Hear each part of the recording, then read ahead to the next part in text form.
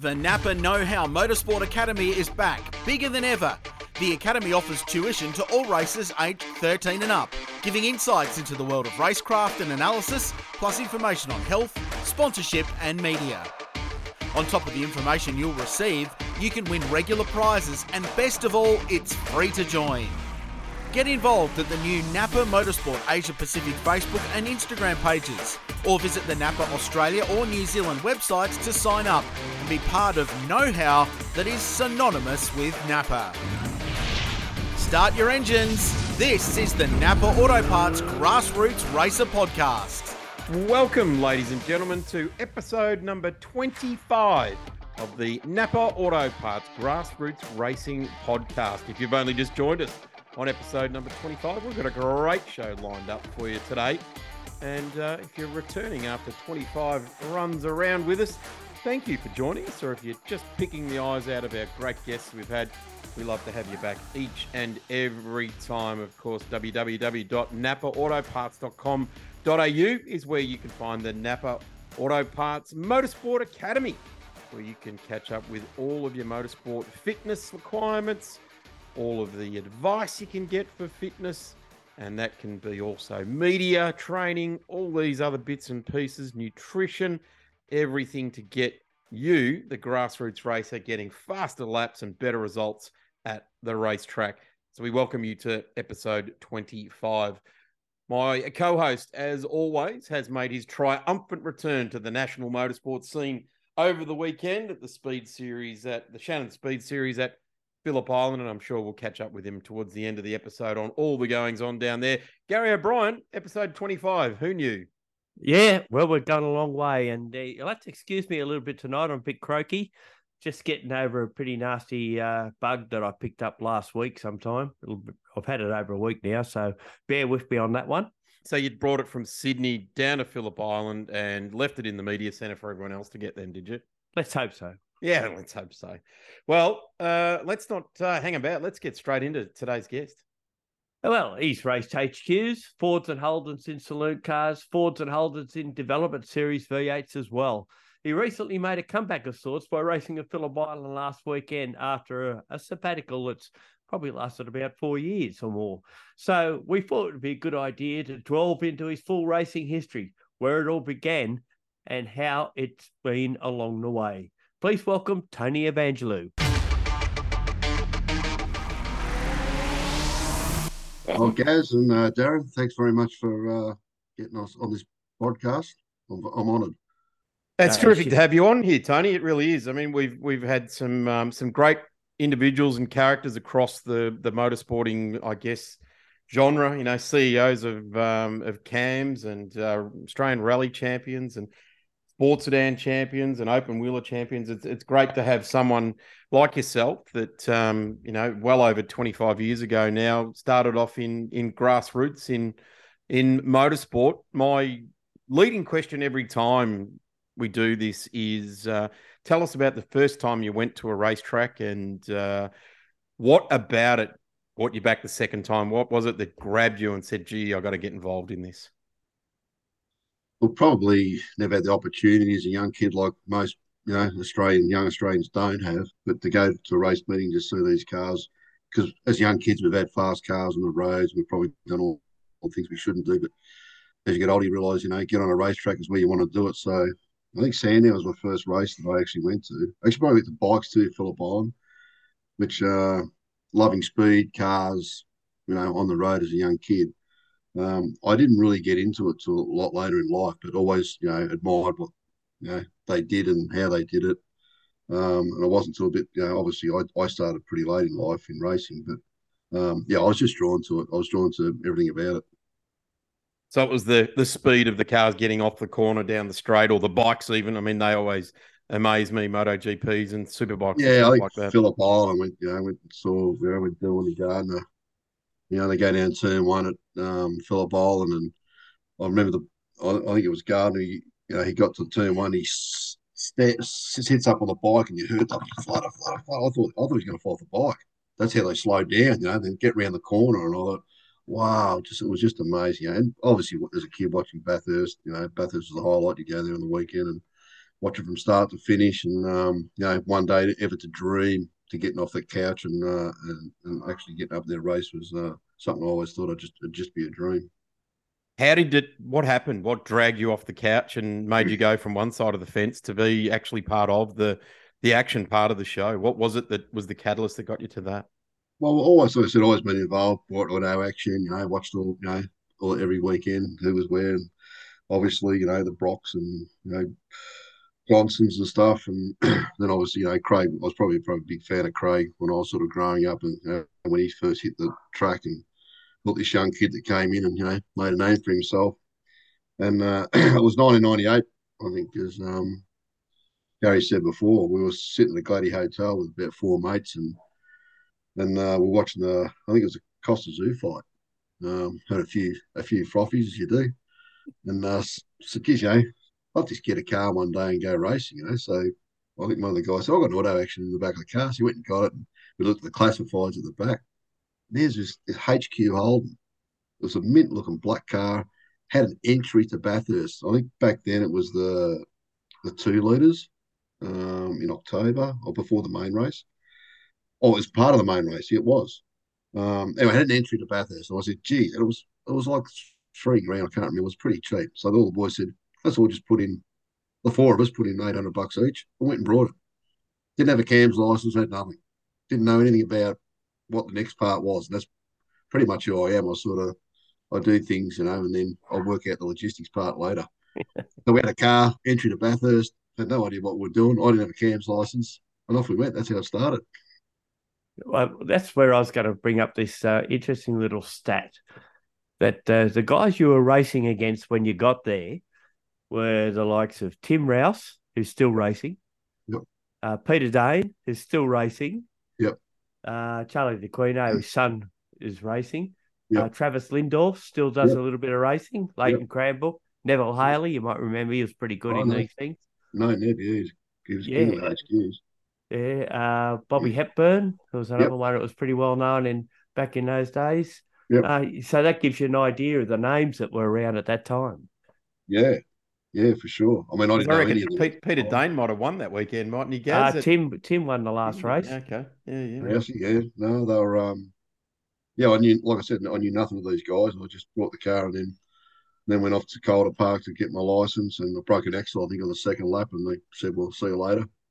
I did all the rest of the paperwork side of it. Went back about a month later, got the license, and off we went to Bathurst.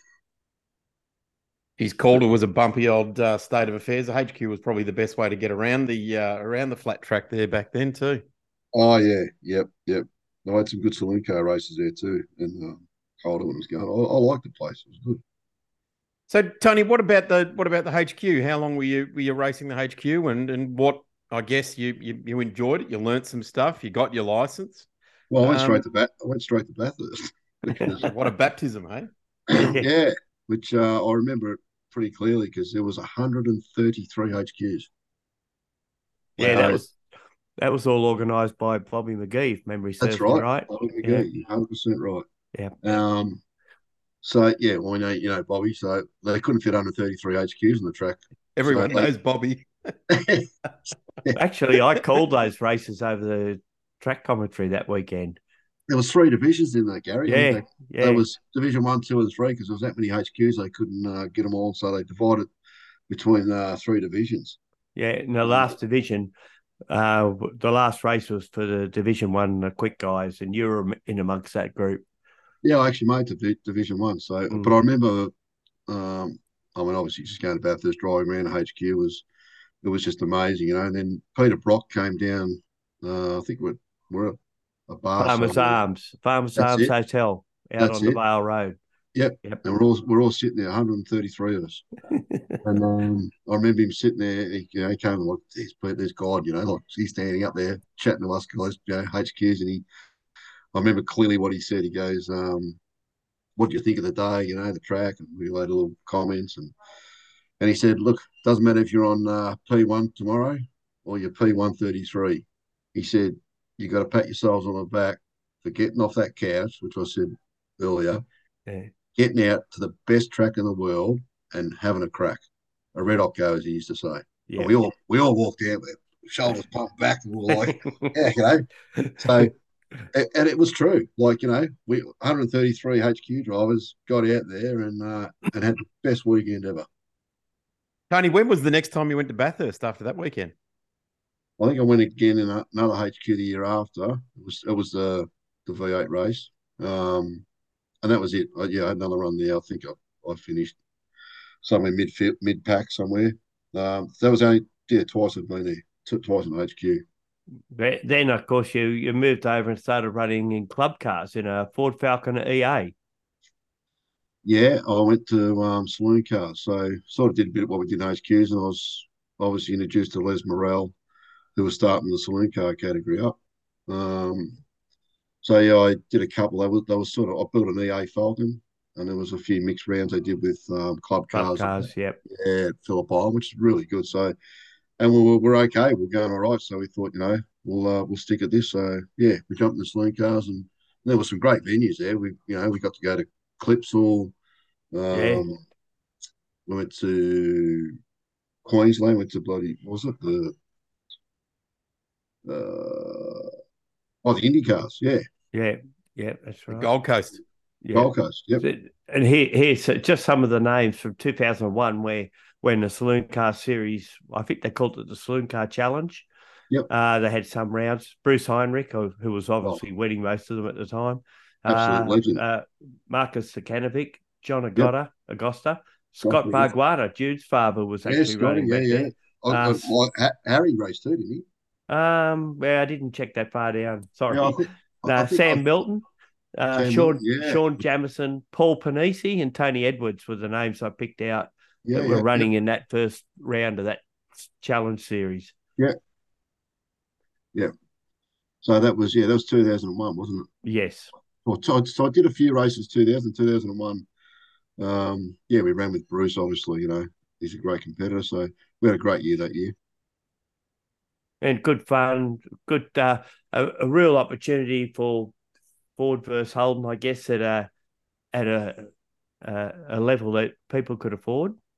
It was what I call club racing. Where you go, and, put your car in the back of the trailer. It's tyres, fuel. It wasn't a really expensive weekend. Obviously if you don't have breakdowns and crashes, and you could go there and have a good weekend. Not a lot of money, good fun, great guys. Even if you were down and out and you needed a bit, everyone sort of get in there and help you get back out there and get on the track. And the social side of it, like a Saturday night, that's what I've always loved about that style of racing, is that you all tend to go to the same pub and all have dinner together.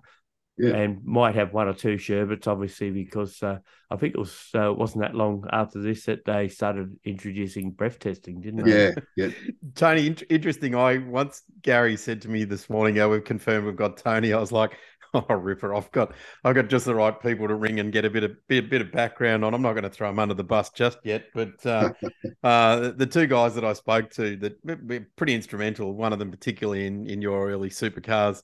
Foray, he said, Tony, he partied hard. That was his very first statement, he said. So just reiterating what Gary said. And then he said, but he'd rock up to the track absolutely dead set, ready to go.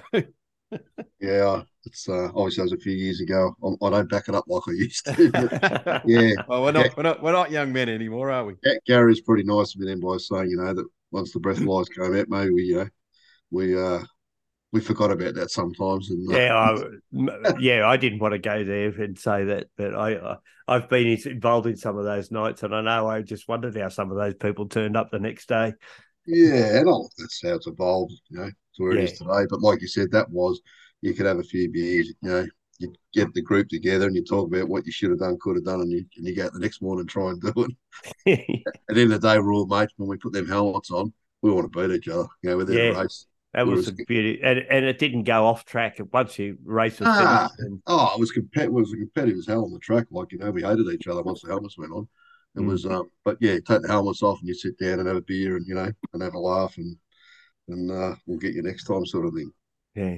No, Tony, you had some good success in saloon cars, and that was sort of the early era. I probably should say great success actually in saloon cars in that early era of saloon cars, and particularly in Victoria and the State Series right now, there's a quite a large resurgence with the Ford versus Holden battle with the saloon cars, and it is the only genuine Ford versus Holden battle that we've got in the country.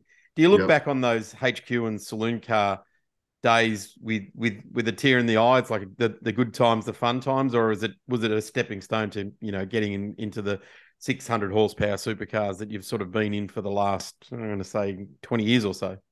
Oh, not at all. I mean, there's a gap here, which I did go back to saloon cars after supercars. Lee's got a VT and I went and raced that for a while and we had the best fun ever. So in answer to your question, no, I love the saloon cars, that whole group, club racing, like I said, I enjoyed that more as a whole package. Obviously jumping in a 650 horsepower supercar as a driver, as personally for me, that was ultimate to be able to do that. But as going to racing, the best, obviously 2001, I won a championship. I won a national championship, went out there, ran close with Bruce Heinrich, who I respected so much. He was a great driver. Gavin Croft. There was a few other top guys back in the day where I think when I went to Malala and won the championship, I was leading by 3 or 4 points. That was the best racing I've ever had. And it was door to door, hard racing, bang for buck. It was the best. And one of the great tracks in the country for doing it on too. Yeah. It was actually that week because Bruce had a few breakdowns that year when I won the championship, and he probably it would have been neck and neck with him. And he was actually Gavin Croft, so he was in a Commodore, and I was in a Ford like Bruce. So you wouldn't really see it. It'd be really something you'd see. But so I'm fighting for a championship here, and it's on my first ever at a national level. So Bruce was like, oh no, I can't. It was a fair margin. It was like back then, it was like 7 tenths faster than me. And Crofty was only a couple of tenths behind me. I was second for the first 2 practice sessions. So I said to Bruce, what am I doing? I got to, you're still 7 tenths faster. Yeah, I know. So I said, I'll jump in my car. so Wow. I threw him in my car. He did the last practice session on the Friday, and he went 4 tenths faster than me. So I said, righto. He said, look, bit here, bit there. So that's what it was like. It was like we just threw it all in there. I'm not going to say, oh, it's the car, it's this. I want to know where I was, how I was, and then ended up. I knew where I had to be, and I won the championship.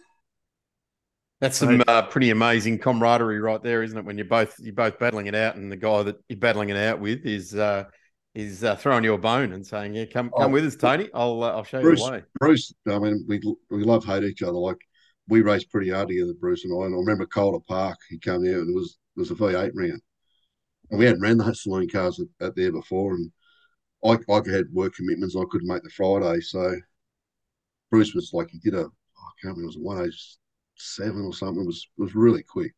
I've turned up Saturday morning, out qualified him by 2 tenths, and he just walked up to the back of the car and he goes, I'm sick of looking at the back of this thing. I shouldn't keep going, but in the race meeting, he smashed me. I out qualified him. He did sick, whatever he did, he hosed me for that. But that was what it was about, it was that, like, we'd go back later and just have a beer, I got to touch on here, just going to divert from sort of, let's say, the career trajectory a bit here. Yep. In Australian motorsport, it's well documented. You're either red or you're blue. Yep. You've managed to cross like the guy you loved, Craig Lowndes. You've managed to cross the brands and press on. Is there a Ford or a Holden? Is there a blue trace of blood, or is your blood all red? No, I'm blue. Blue, okay. Because you had a Perkins VS Commodore supercar was your first one. My first supercar was that. Yep. But I think whatever category you've got to look at, if you want to go, a Ford Holden, the AUs and the VTs, there was the saloon car was such a great. They had the parity worked out just about perfect. Like there was really good blokes in Fords and there was really good blokes in Holdens that were so close. And I was lucky enough to drive them both. I drove for one of his Les Morel's VTs, which was Goodacre's old car, and he was pretty quick in it. I got the opportunity to drive that for a season, and what a car! It's a Holden, but geez, it was the best It was the best saloon car I've ever driven. Wow! It was absolutely just how I like to drive a car. They're a V6, got an independent rear end. You can drive them aggressively. and you get rewarded. With the AU, I used to call it a couch. It's like you're sitting on a big couch, and that's what the AU was like. They had talking engines. You had to make your speed up in different ways. But driving them both right, you could get the speed out of them, which was really good. Gary and I had a great pleasure for, I don't know, Gaz, what did we do? 12 years we called the Dial Before You Dig series. Was that together? Yeah, there was it was the Superlock series to start with. Yeah. That's right, yeah. And we called all of that, and you'd go to a different track and you'd go, wow, look at this first practice, all the Falcons fill the top 10. And then you go to a different track and it'd be all Commodores fill the top 10, and you'd go, that's how it's going to be this weekend. This track this weekend suits the FOMO or it suits the general. It depended on the track and the weekend. And and that was how Saloon Cars was. Actually, Bruce had a go in a Holden as well, didn't he? Build his own Holden. He did. Actually, the guy that he sold it to probably he made a bigger impression, and he got the Phillip Island, and he must have really pumped the tyres up because he took off like a scalded cat. And for about the first 3 laps, no one seen which way he went. And then all of a sudden, because his tyres were overheated, and they caught him. But he went the other way, yeah. I think he ended up putting a V8 in it and running it in improved production or something. Yeah. But Bruce never had any luck with that one, did he? No, he's definitely had his Ford sorted out. He was, it was good.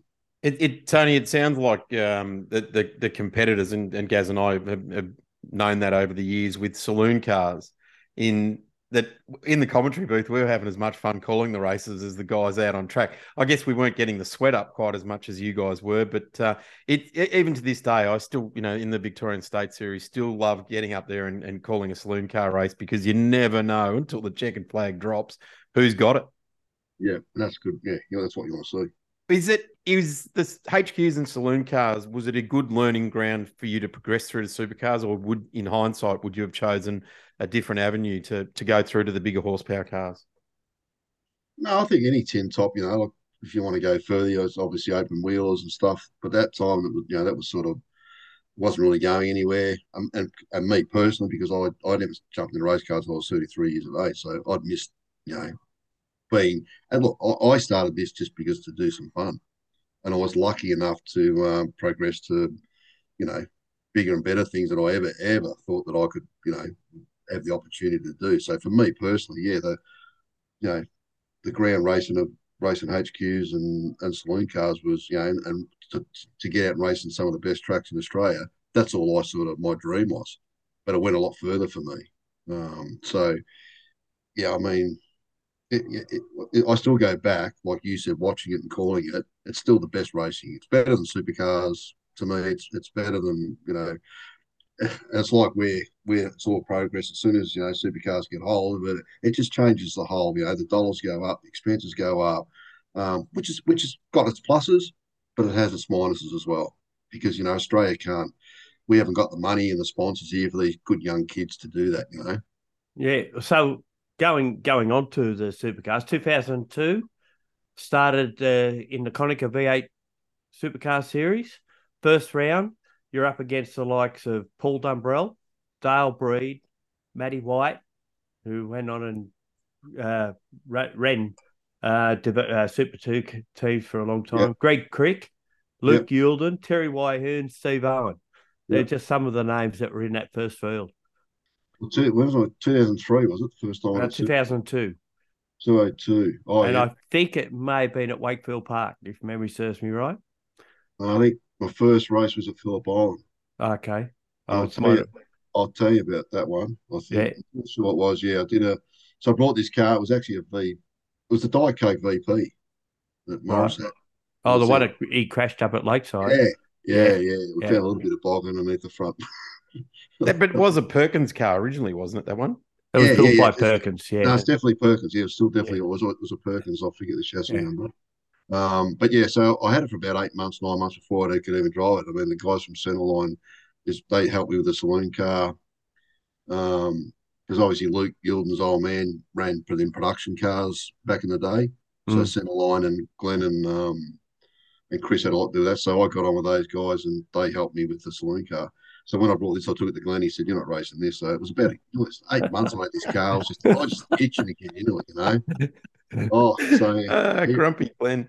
oh, geez, the one that yeah, that was an experience on its own. Like, the odd couple I used to call them, Chris and Steve. Yes.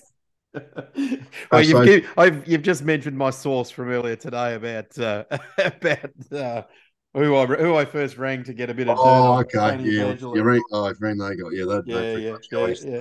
And it was interesting because they fired it straight up with, you know what, Tony would work like a slave at his own business. Then he'd come and work with us in the workshop, and then he'd drive the truck to and from the racetrack. And they were like, we've never known anyone that's been like that. He was as committed as what we were, and being a customer, and he was always, willing to put in and do and go hard. So they were full of compliments. It was No, they went above and above. What they'd normally do just to customer. We became sort of friends, and yeah, there's been a long history with them guys. But yeah, when I first walked in there, I thought, Jesus, who are these guys? There's like Glenn, so it was well spoken and sort of give you time, and there's Chris, and then and I watched their own racing, and it was like, yeah, gee, but you know what? They were committed. They were hard racers, did it on their own again, didn't have a lot of money, successful. So yeah, I put all my eggs with them, and we had a great time together. So yeah, back to the VS. Well, Glenn said, "You're not racing this, Tony."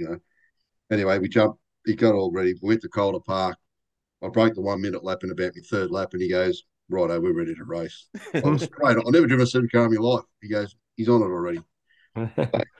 We went to Phillip Island. I'm pretty sure. I might be wrong, Gary, but I'm pretty sure it was Phillip Island my first race. Yeah, yeah. I may have picked out a different race from that year. That's Yeah, all. you say Wakefield. Well, yeah, I I think that felt was my set. Yeah, I think that was might have been the second, but yeah because it was the first time a national series had gone to that track. yeah, Memory serves me right at because Wakefield's all right. in the development series ran as a separate program in Yeah. those days. So anyway, we get to Phillip Island. This, if you want me to talk about this little story, Yep, go. it's quite funny because all the preparation, and I just wanted to get in this car and drive it. Like I just wanted to race. So we get there, and like Terry Whitehead was there, and that EL, Matty White. There was all these bigger names. I was a no name. I was just like, I just want to drive this car. Anyway, we get it all ready. We're ready to go out, and I couldn't get a gear. It jammed up. So Glenn has a look underneath and says, "Oh, yeah, I know some pins falling out. We have to pull a box out." And I went, "No, we haven't got time to do that." "What do you mean, what pin?" So I was sort of looking at where he's to it. So I said, "Give me a pair of cutters and a hammer." So I've cut the floor. You remake this with Glenn. I cut the floor with some tin snips. I bent it back. I got a screwdriver in. I pushed this pin back in. I locked it in. I tapped it back down. I screwed the boot back over the gear stick. Click, click, click. I said, "I've got gears." And Glenn was just standing there, just shaking his head, going, "I've never seen. Yeah, I just wanted to go." So we dropped the car and off and went. And just before we went out, was talking about, obviously Phillip Island 325 ratio, full tank of fuel. How do you start it? I've never started one of these cars before. Never taken off in one.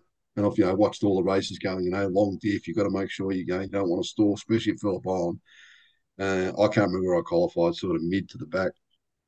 Anyway, I think it was Craig Sebastian brought the AU off the Prancing Horse AU. It was a Yeah, really nice car. yeah, yep. It never actually raced, I don't think. And then, yeah, Noski had it. This Craig Bastian had it. So I got to talk to him before we are going out, and he says, I said, "How do you start these cars?" His car was immaculate, beautiful.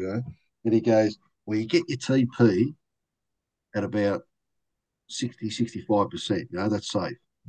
And I went, "Yeah, right." I said, "What's TP?" He goes, "That's the throttle position." I went, "Oh." I said, "Where's that in your car?" He goes, "I'll come and show you." So he walks over to my car, he sticks his head in. I've got 3 VDO gauges. I've got an oil pressure gauge, I've got a temperature gauge, and I've got a big tacho in the middle and a shift light. And he went, "Yeah, I don't have TP. You don't have a Motec." I said, "No." He said, "Oh, well, hold it 100% flat and just let it go." No one stalled it. So guess what I did? I stalled it. I stalled it. Victor Bray would have been proud of me, Boone. I was first, second, third, silent. Anyway, that was my first start in a V8 supercar at Phillip Island. It's pretty cool that you've remembered all of that. That sometimes people tend to forget some of the ones that didn't quite work out. How did you finish the race, and where did you finish? Do you remember? Yeah, I finished. I remember Terry passed me in that EL. I think it was Affinity sponsor, wasn't I? Just, geez, look at the speed of these cars. I thought I was going okay. But look, I finished. I wasn't last. I don't think I've ever finished last unless it was a DNF, but I definitely wasn't on the pace. But I finished the race, done, was sort of at the back end, but that was my first race. I was just to drive a car like that around a track like Phillip Island. I was just, at the end of the weekend, it was just another tick the box. Like, wasn't really about where you finished, just about getting out there and having a go.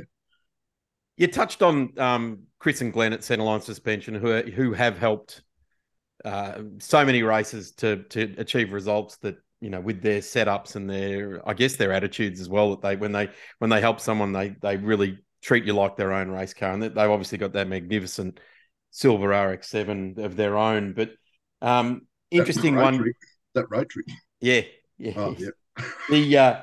The Anthony Tratt sourced AU shell, the bare shell that that they pieced together, and Glenn wore a groove in the road down to BHAG to get all the parts and that sort of thing, which was all built basically in house at their joint. Yep. And off you went. You were now committed at a whole new level, way above what you were with the VS, and you were off doing a series. Yeah. So that sort of evolved as in we had a little spot. Well, we brought the AU because obviously the VS or the VP was never going to be competitive. So we sold that to Rod Dawson because he was doing track days and ride days. So I've met so many great people, that I respect, that have been in the industry for so many, racing for so many years. That was good, meeting everyone, the people that I sort of admired. So yeah, sold that car to Rod, and then because we didn't have a lot of money, you always think I'll just buy a shell, and then I'll find an engine and I'll find a gearbox and I'll find some bits and pieces. Glenn used to just shake his head, going, "You don't know what you get yourself into, mate," because he'd been around for so long, But I was a customer, so yeah, you did right. I brought the shell off to Witness or Trad. He bought this shell and got a few bits and pieces. It wasn't a lot, so that's where our relationship started with Centreline. That they, so many late nights putting the car together, and like you said, BAG. We just put it back to basics. Built this car from the ground up, painted it blue because all my trucks are blue, and sort of going right off through the business. And we almost finished the car, and then we got a phone call from maybe we get a potential sponsor on board, which was red, blue Ford, blue man, red car, which is Dexion came on board with that first AU. That you started the 2004 season with the Commodore was a VX by that stage, according to my source anyway. But that was only very early in the season, and then you switched to the AU. Would that be right? No. After the VS was the AU. Right, so it never became a VX at any stage. Oh, well, it was a Ford. No, but I'm saying the Commodore. You raced the Commodore in 2003. Yep. And then the start of 2004. And then you switched to the Falcon. Was the Trady AU shell that I brought in 2004. Yep. Yep. Right. And then, got the sponsor from Dexion, and we went straight to Clipsal with it. Right. Which that was another headache. We bought an engine from John Sydney, which actually came out of that Bastion car that I was talking about. Yeah. Did a test day at Winton. So Dexion put some cash up and said, "We'll have a crack at you," and we did our test day and we blew the engine up. And it was about, I think it was about 4 weeks before Clipsal was starting.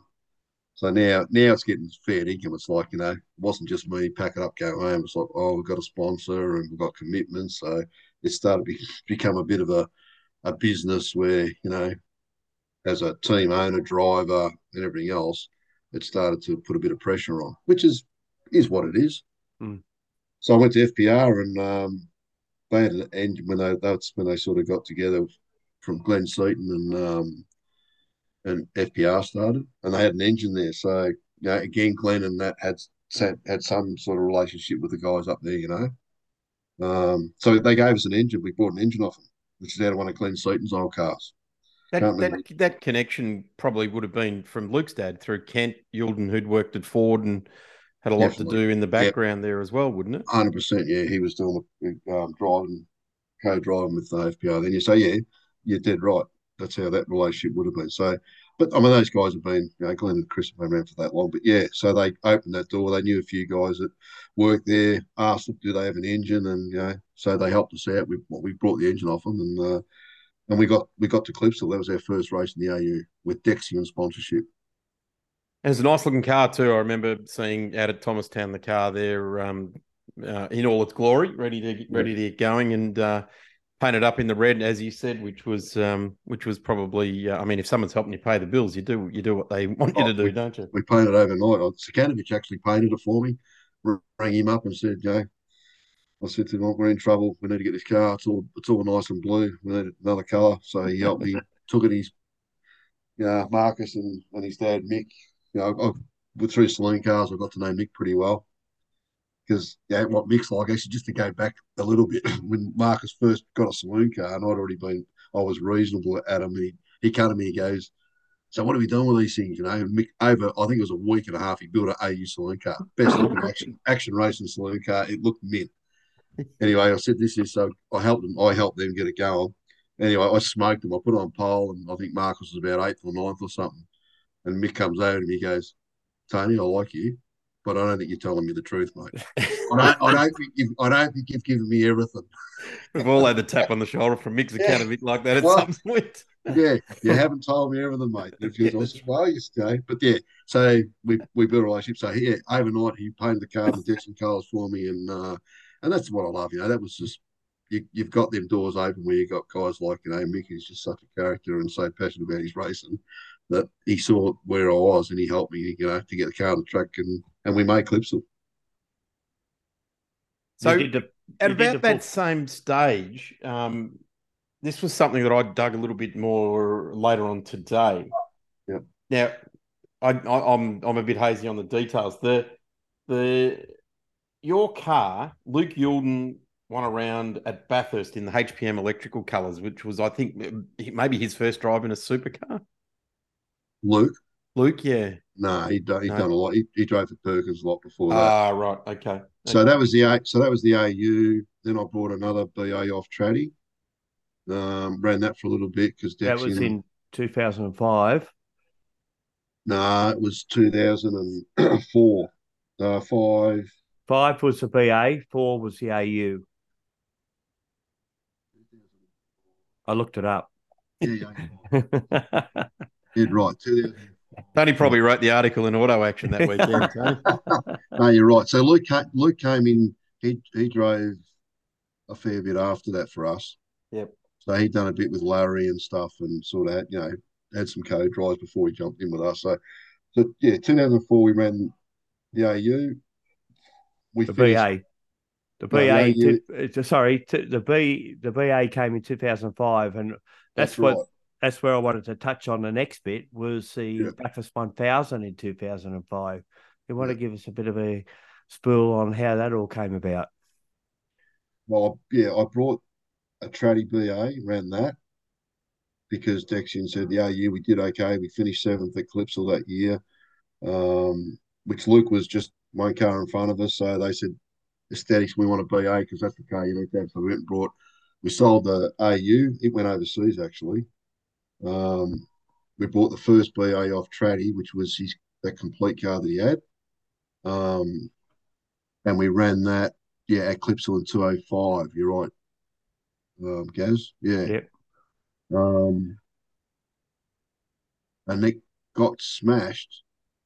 We had a crash, and we didn't actually run that round, which was there's another bit of pressure from sponsor. So yeah, I think Dexion had about 80 people at there. Because they're franchise, they get them all together. It was a big weekend. So we had the new BA all painted up, Clipsal. And we had a misfire in the car early in the practice sessions.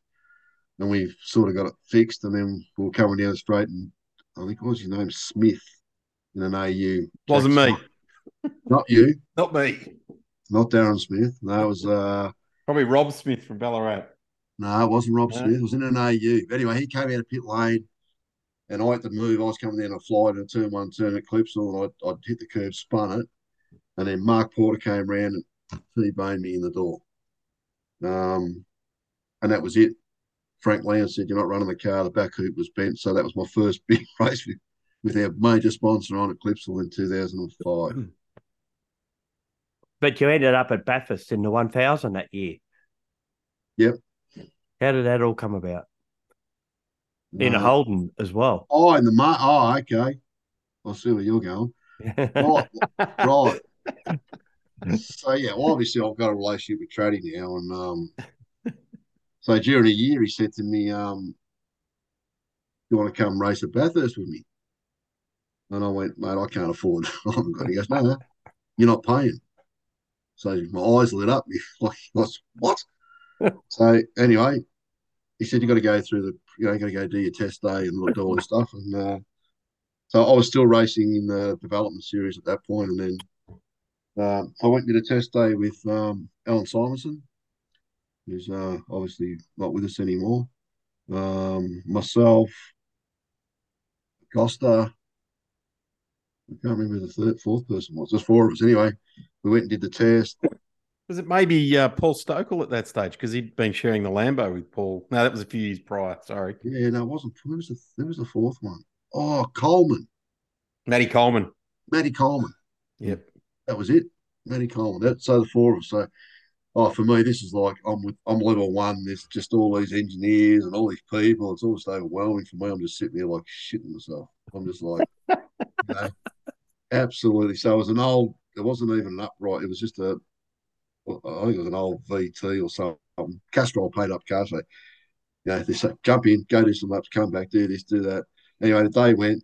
And I must have done okay because right at the end of the day, they threw me in the main game car and said, just go do some laps in that. So I did all that. And then I got the phone call and said, you got the drive with Traddy.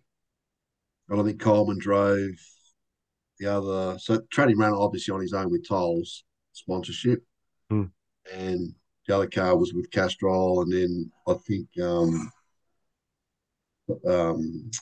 who drove with, I think Alex Davison drove with Yeah, he just came back from Europe after the Porsche. with Simonson. Yeah, he drove. Yeah, those are four cars. So that's how that was. I made the cut, which I was happy. And then I was in a Commodore again at Bathurst. And how did the whole Bathurst week go? Well, I had to drive the development car as well. That was I think it rained. I think they cancelled a lot of our racing, so we were sort of up there somewhere, with that. And then it was busy, but I just loved it. Like getting out of the development car and then just do a couple of the drivers co-drivers session in that car. Just a level again.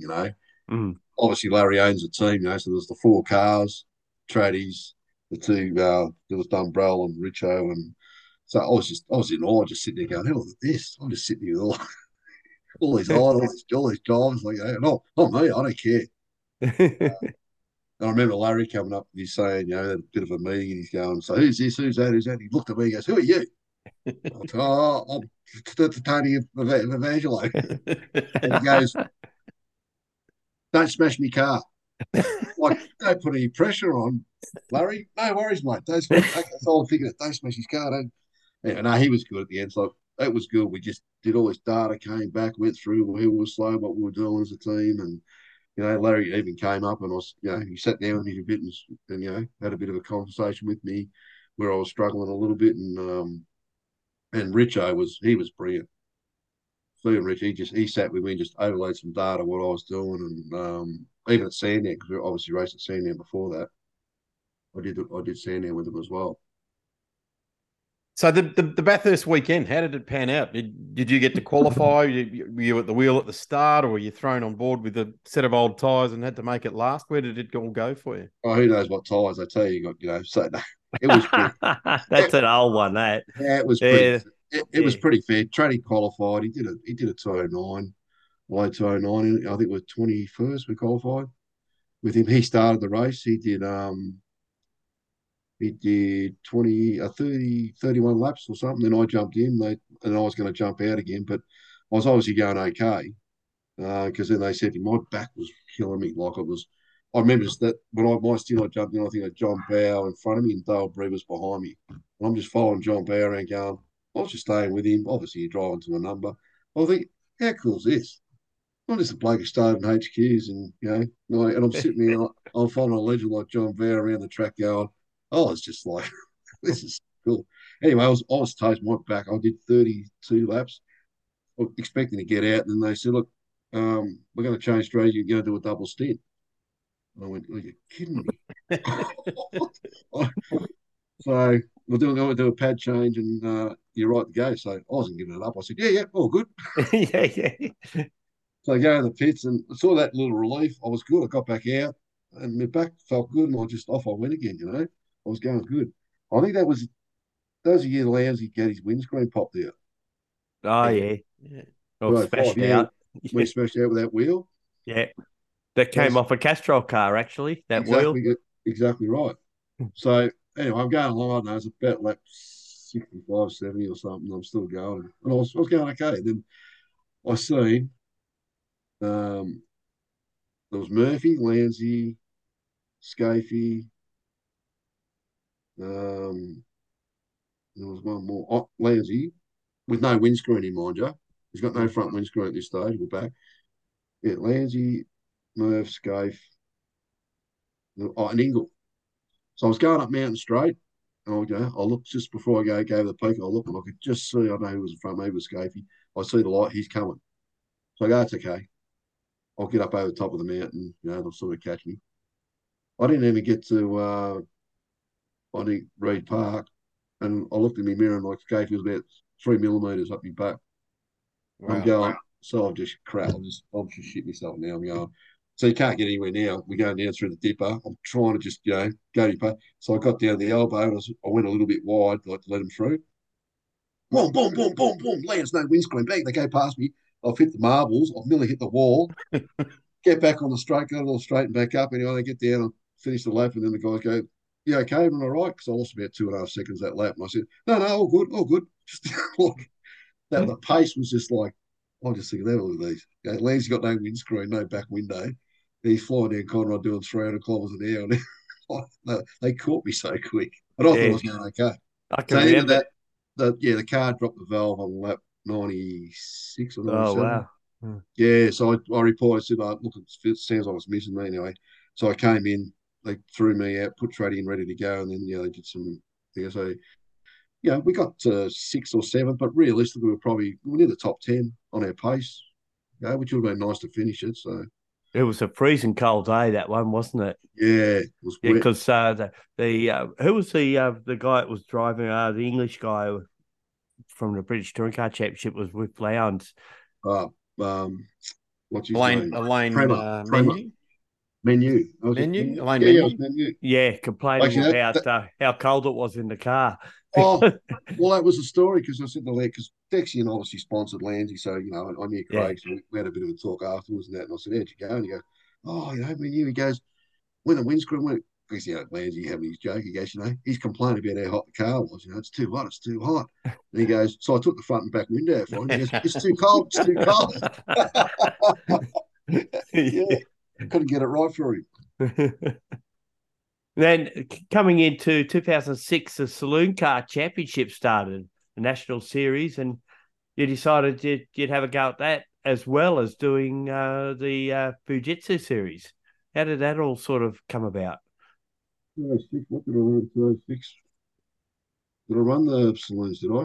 Yeah. The first round was at Wakefield. I know that one for a fact because I was there. What was I in?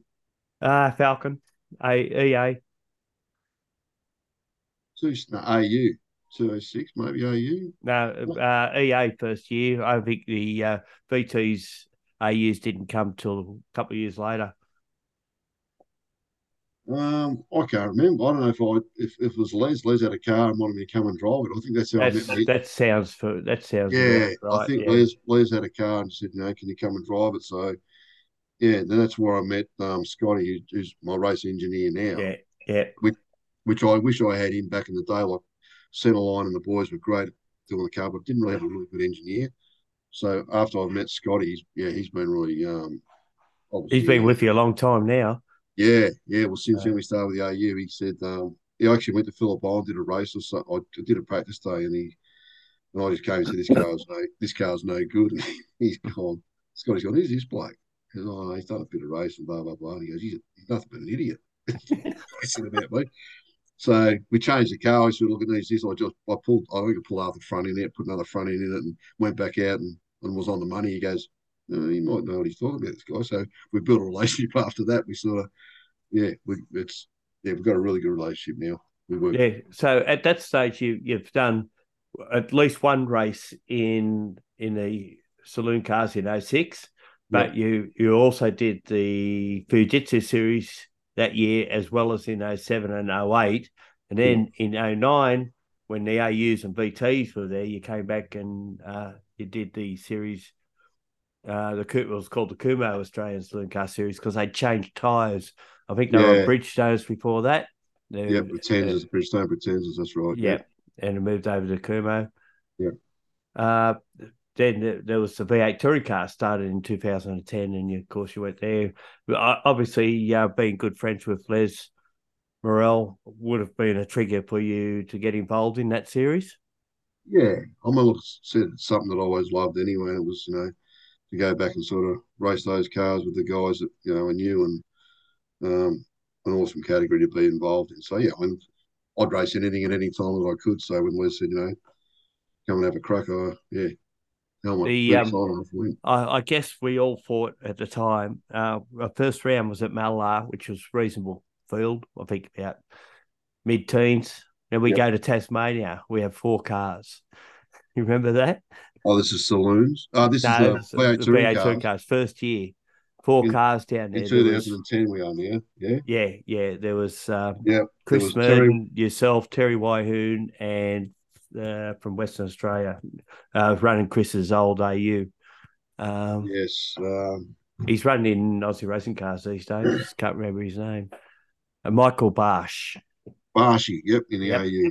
Yeah. There's 4 of us. We call Rowdy because he was so quiet. Isn't he from the Barossa?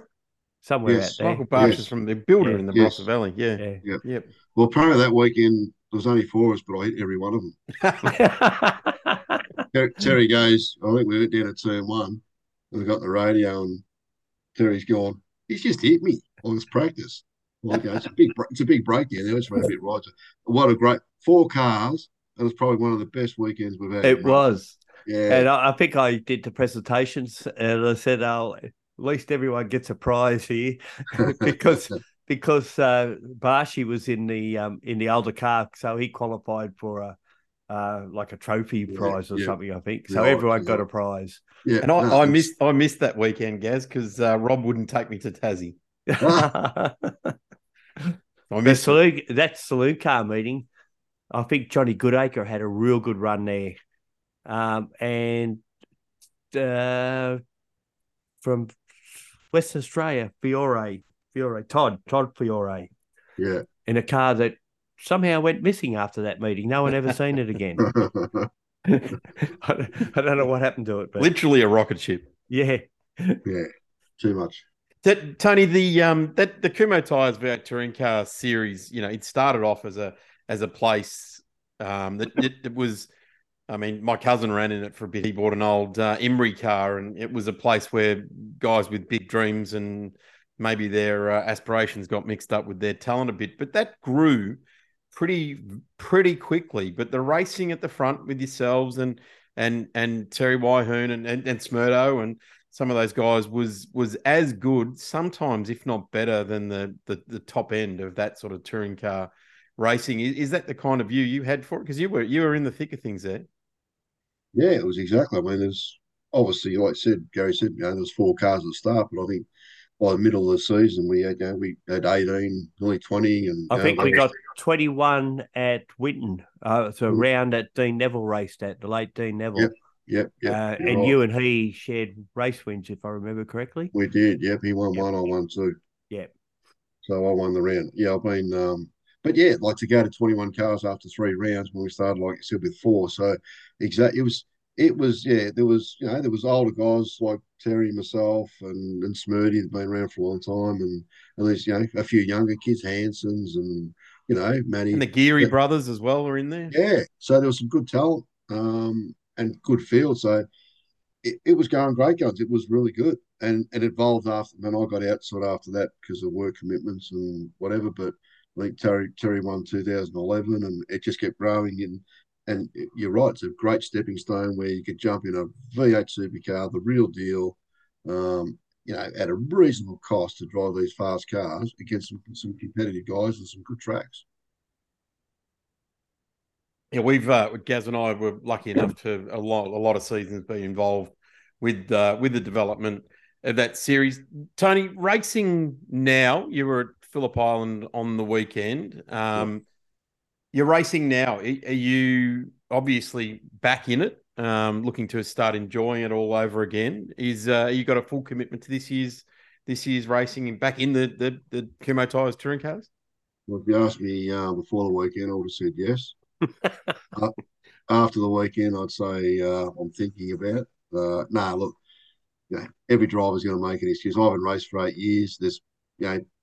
Scotty said to me on Friday night after a couple of practice sessions, he goes, "Who's driving this car?" I said, "What do you mean?" He goes, "Come here." So yeah, I've been one for 8 years. My braking was terrible. My heel and tail was all this stuff, but the car wasn't right. Not making excuses for that. So 100% I'm in for the year. When you look at what Bargwanna's come out and done, like a 33.9, that's a blistering time around there. And that's Super 2, you wouldn't be far off, running there. So that's a level you're racing with, but I understand that's fine. Me personally, for the weekend, we've got shock problems and splitters breaking and stuff, but that's no excuse. I'll come out to Winton, and I guarantee you guys now I'm going to be at the pointy end at Winton. Winton's one of your good tracks, isn't it? You've had a lot of success there. Yeah, but I've done a 35-1 around Phillip Island in the old 501 car, so I know our team's got it in us. But yeah, that's how competitive, which is great. When you go there, you get a wake up call, and you see, like you see, you get these young fast kids coming. You still got the older blokes that can come racing. Aldino had he had a great weekend. He's never been that competitive. You got Terry's got his car in there with a couple of young kids. So again, it's back to grassroots racing, where to jump in a V8 supercar and go out and have a go is good. I just wanted to bring up one other race that I thought was probably the best race I'd seen you compete in. Yeah. It was at Bathurst. It was in a combined sedans race in 2016 as a support, I think, to the 12-hour. Yep. And it was you and Terry Wyhoon. Oh. You remember that? Yeah. There was bump and grind, and it went on, and I thought, this is going to end up in fisticuffs. And you got back to the pits, got out of the cars, and almost hugged each other. It was that good. Oh, I put it on pole. There's a restart. Terry's been around for a lot longer. I mucked the restart up. All it took was him to get in front of me, and it was on. And it was, it was the bet. Yeah, you're right. Like, I've got some great in-car rear. My hands are going. It's like, there's so much emotion going. But going back to Terry and I mean, I've respected Terry for over the years, what he's achieved and what he's done. But when him and I get the helmets on, wherever we went, you'd be on the radio, and Terry would be going, "Where's Tony?" And he'd go, "Oh, he's fourth." And then I'd go, "Where's Terry?" And he's behind me. I'd go, "Oh." It was like we had our own little internal race between each other. We're older guys. We've been around. We've done a lot of racing. So it was that sort of rata between us, which was really good. Like, we didn't care where anyone else was. Sometimes we just have a race between Terry and I.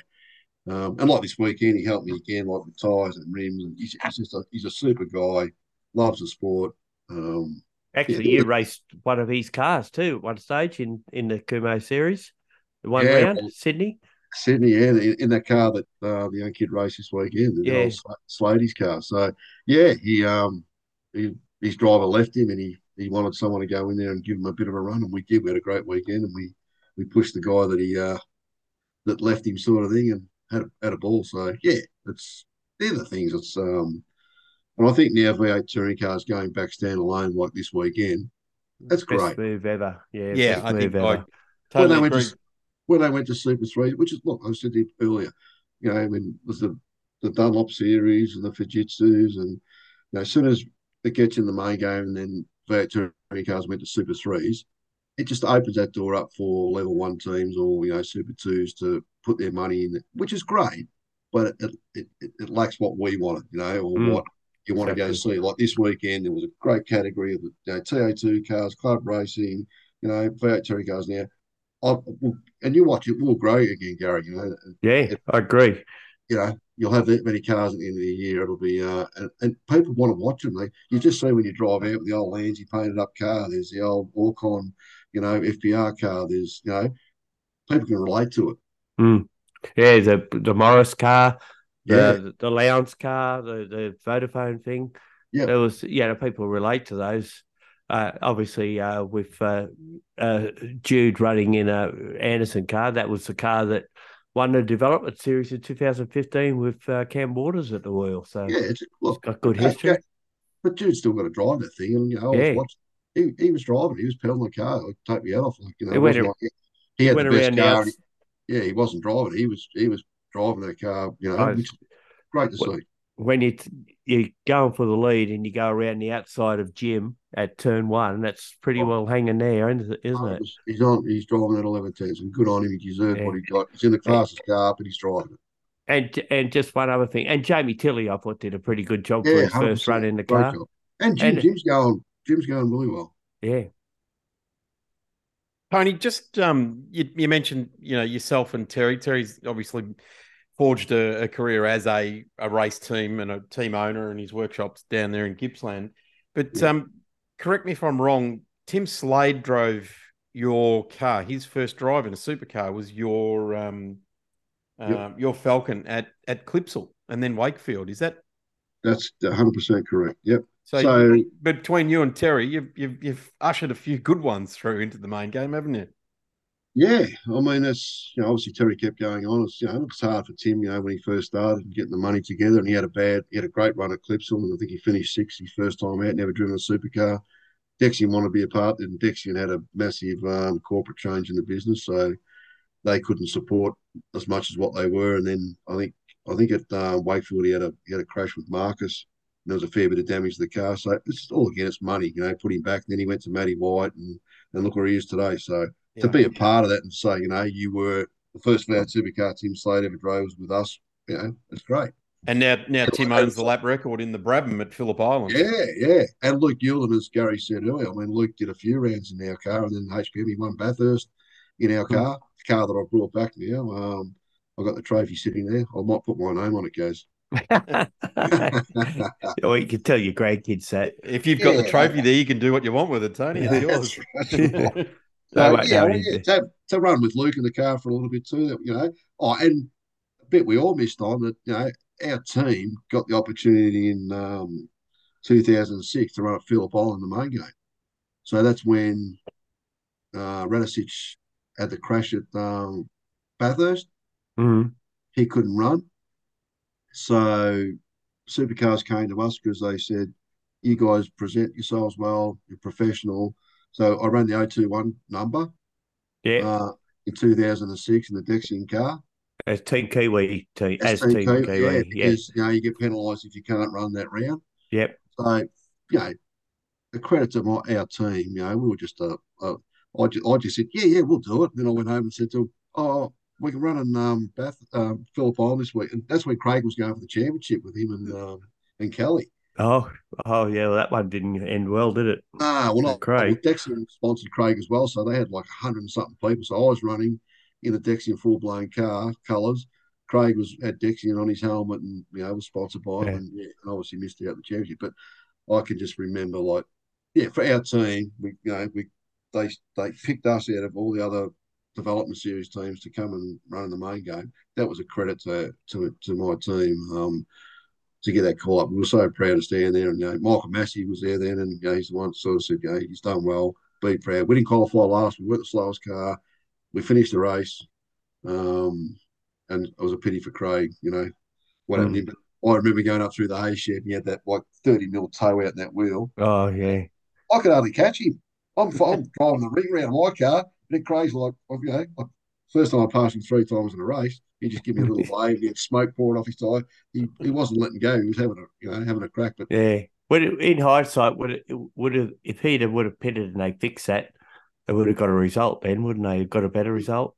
Yeah, we actually watched that the other day. exactly what you said. I don't know Yeah. why. Anyway, in hindsight, you could have. I think they just wanted to keep being on the lead lap and keep going. But yeah, they would have been Yeah. better to get a hammer, smack that Yep. tie rod I in. agree. Yeah, and then they could have maybe gone something. But anyway, I was in that race too. So yeah, that was a highlight from our team again to be, in the main game race and part of the whole Dexian and the A&T racing team. There's plenty in your time at the wheel, Tony, that you can be very proud of, and getting the invite for a grassroots team to go and race in a supercars event, and you getting the tap on the shoulder to say, hey, come over here and drive with the Perkins outfit as well, is certainly stuff that you can hold your head high and be very, very proud of. Hey, Tony, that's an hour we've clocked up. It's pretty easy, isn't it? Jeez, I was going to say when you said it now, I thought I couldn't talk for 10 minutes. I always ask at this point 2 questions. First of all, your best, the single one, and you have to pick one, best time ever at a racetrack, whether it be a result, whether it be one of those do a midnight, come from the back of the grid, etc. Memory, and the person that you raced against, let's call them your nemesis, or one that you looked at the entry list and you went, do I really have to race that so-and-so again this weekend? You don't have to answer that one. It's being one I don't want to race against. Yeah. Someone you've got, you know what? All He ever does is bash my doors up or whatever it might be.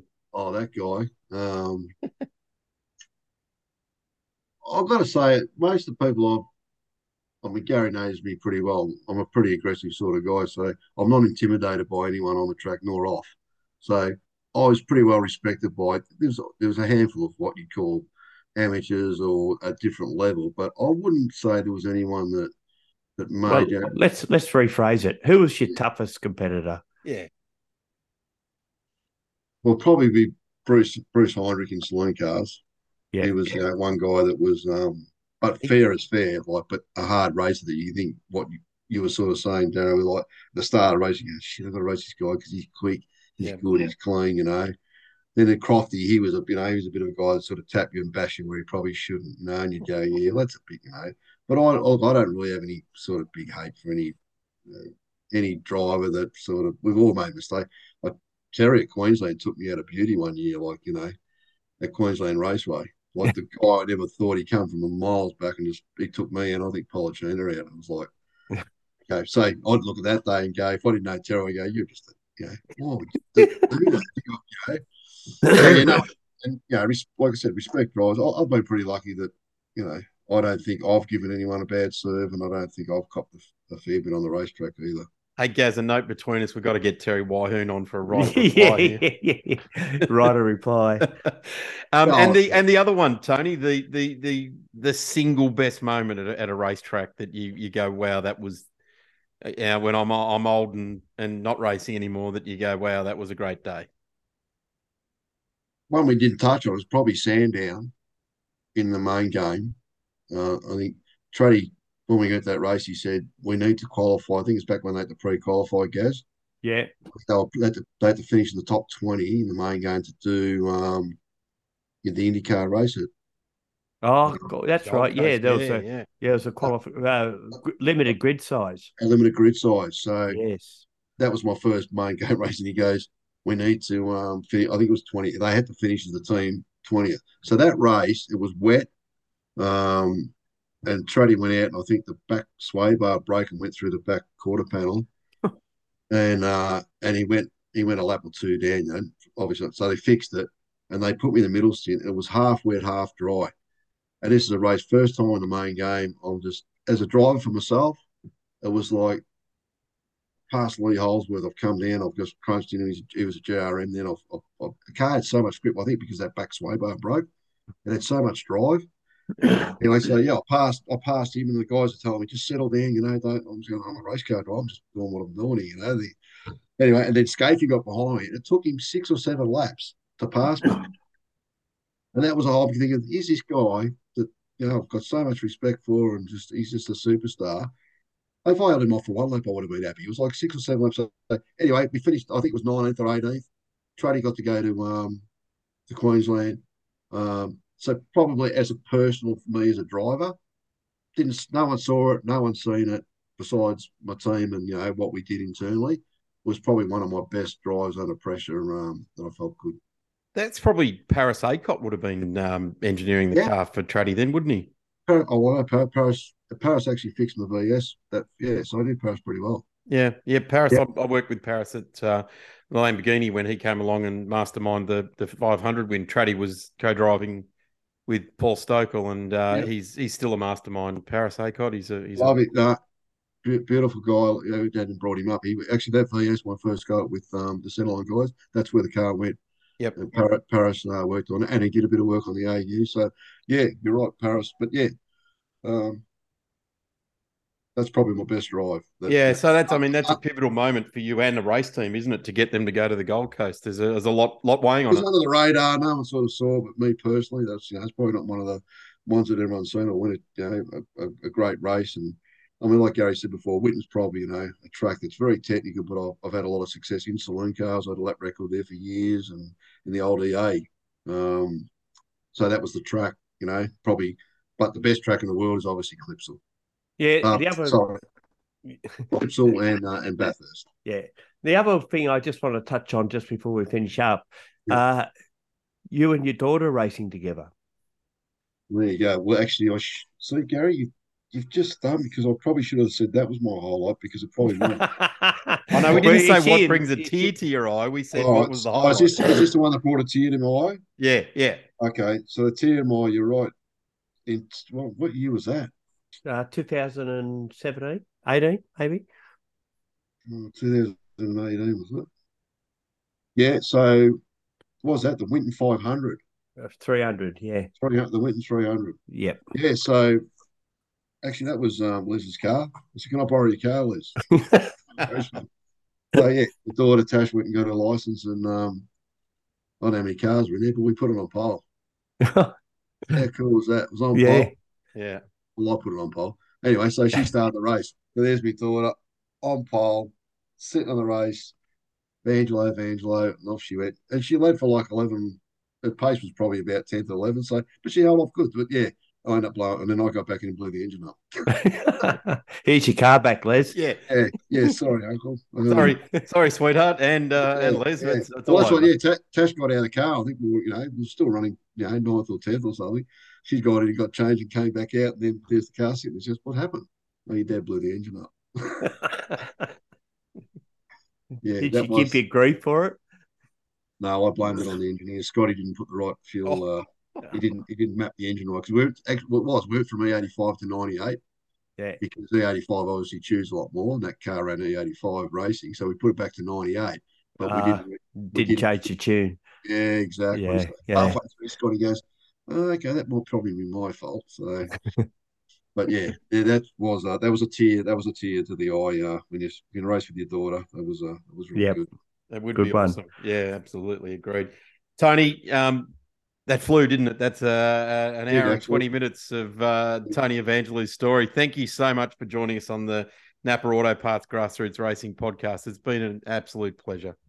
And same to you guys. I know you've been around for a long time, and you followed a lot of us sort of, the guys that are racing at this sort of level. It's good to see. we get a bit of podcast and a bit of talk and chat. It's really nice. Oh, thanks for spending the time. Really appreciate it. Yes, guys.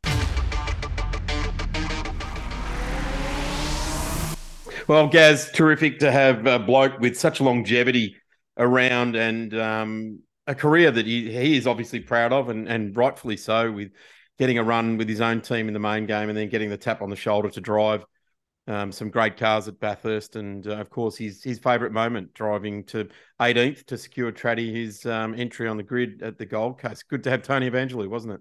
Oh, absolutely fantastic. Great guy. And we've known him on and off for over the years. As you said, he took a break from motor racing, but it's so good to have him back. Yeah, agreed. Tony was, he's back into it, and his old mate Terry Wyhoon helping him with wheels and stuff like that. And it's all good to have for him, I guess, good to have the old band back together and back out there doing having Scotty there as his engineer. Rouseabout, come everything. Yeah, absolutely. Shannon fantastic. Speed Series was back at Phillip Island on the weekend, Gaz, for the first time in 23 years. I wasn't there to call the national races. Yeah, I know you've reminded me several times. You were Yeah, there. I know. Tell us all about it. Well, it was a bloody good meeting. I can tell you that Thanks. much. Awesome. We had GTs. They had a couple of races, a bit fiery at times as well. But Jeff Emery, who had a new co-driver for this meeting in Maximilian Hoffer, was the overall winner. Trans Am, boy, what a great set of races there. Owen Kelly won the first one.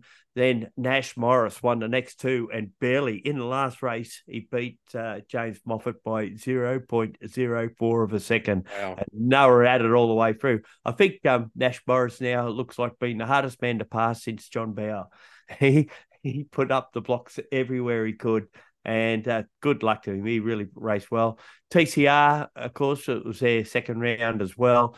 And young Josh Buchan won 2 races there to take the overall result. Then we had the new monochrome GT4 series along with the Mobile One Australian production cars. They run together, but they run a separate series. And Shane Smolin won the 4 races in the new Porsche Cayman 718. In that part of it, and in the production cars, the Sherrans running against each other for the first time since we believe about 2006, when they were both running cars in Porsche Cup or Carrera Cup as it was known then. And I think Grant came out on top, although Ian did win one race there as well. And the first race was taken out by Colby Cowan in the Ford Mustang, and as far as production cars go, because it was wet at that first race. V8 touring cars were there. Jude Bargwana, overall winner there in the Anderson Motorsport Ford Falcon FG. And S5000, Cooper Webster, who's a bit of a Phillip Island expert because he won 2 races. He beat Joey Mawson, stopped him from going 5 in a row.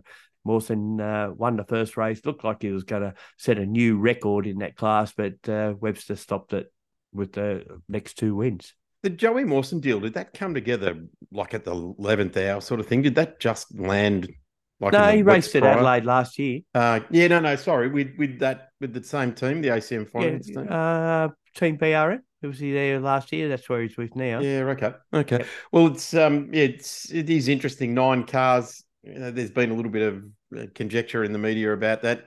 Formula 3 only had 9 cars. At one point, Formula Holden only had 9 cars. Well, definitely Formula 5000 at some point. Really, we're lucky to get 9 cars. It's Australian open wheeler racing. Yeah, I said it doesn't matter how many cars, it always seems to be good competition. Correct. Which any of those categories you were talking about before. And I think the numbers, if you believe the powers that be, the numbers will go up. Similarly so for TCR.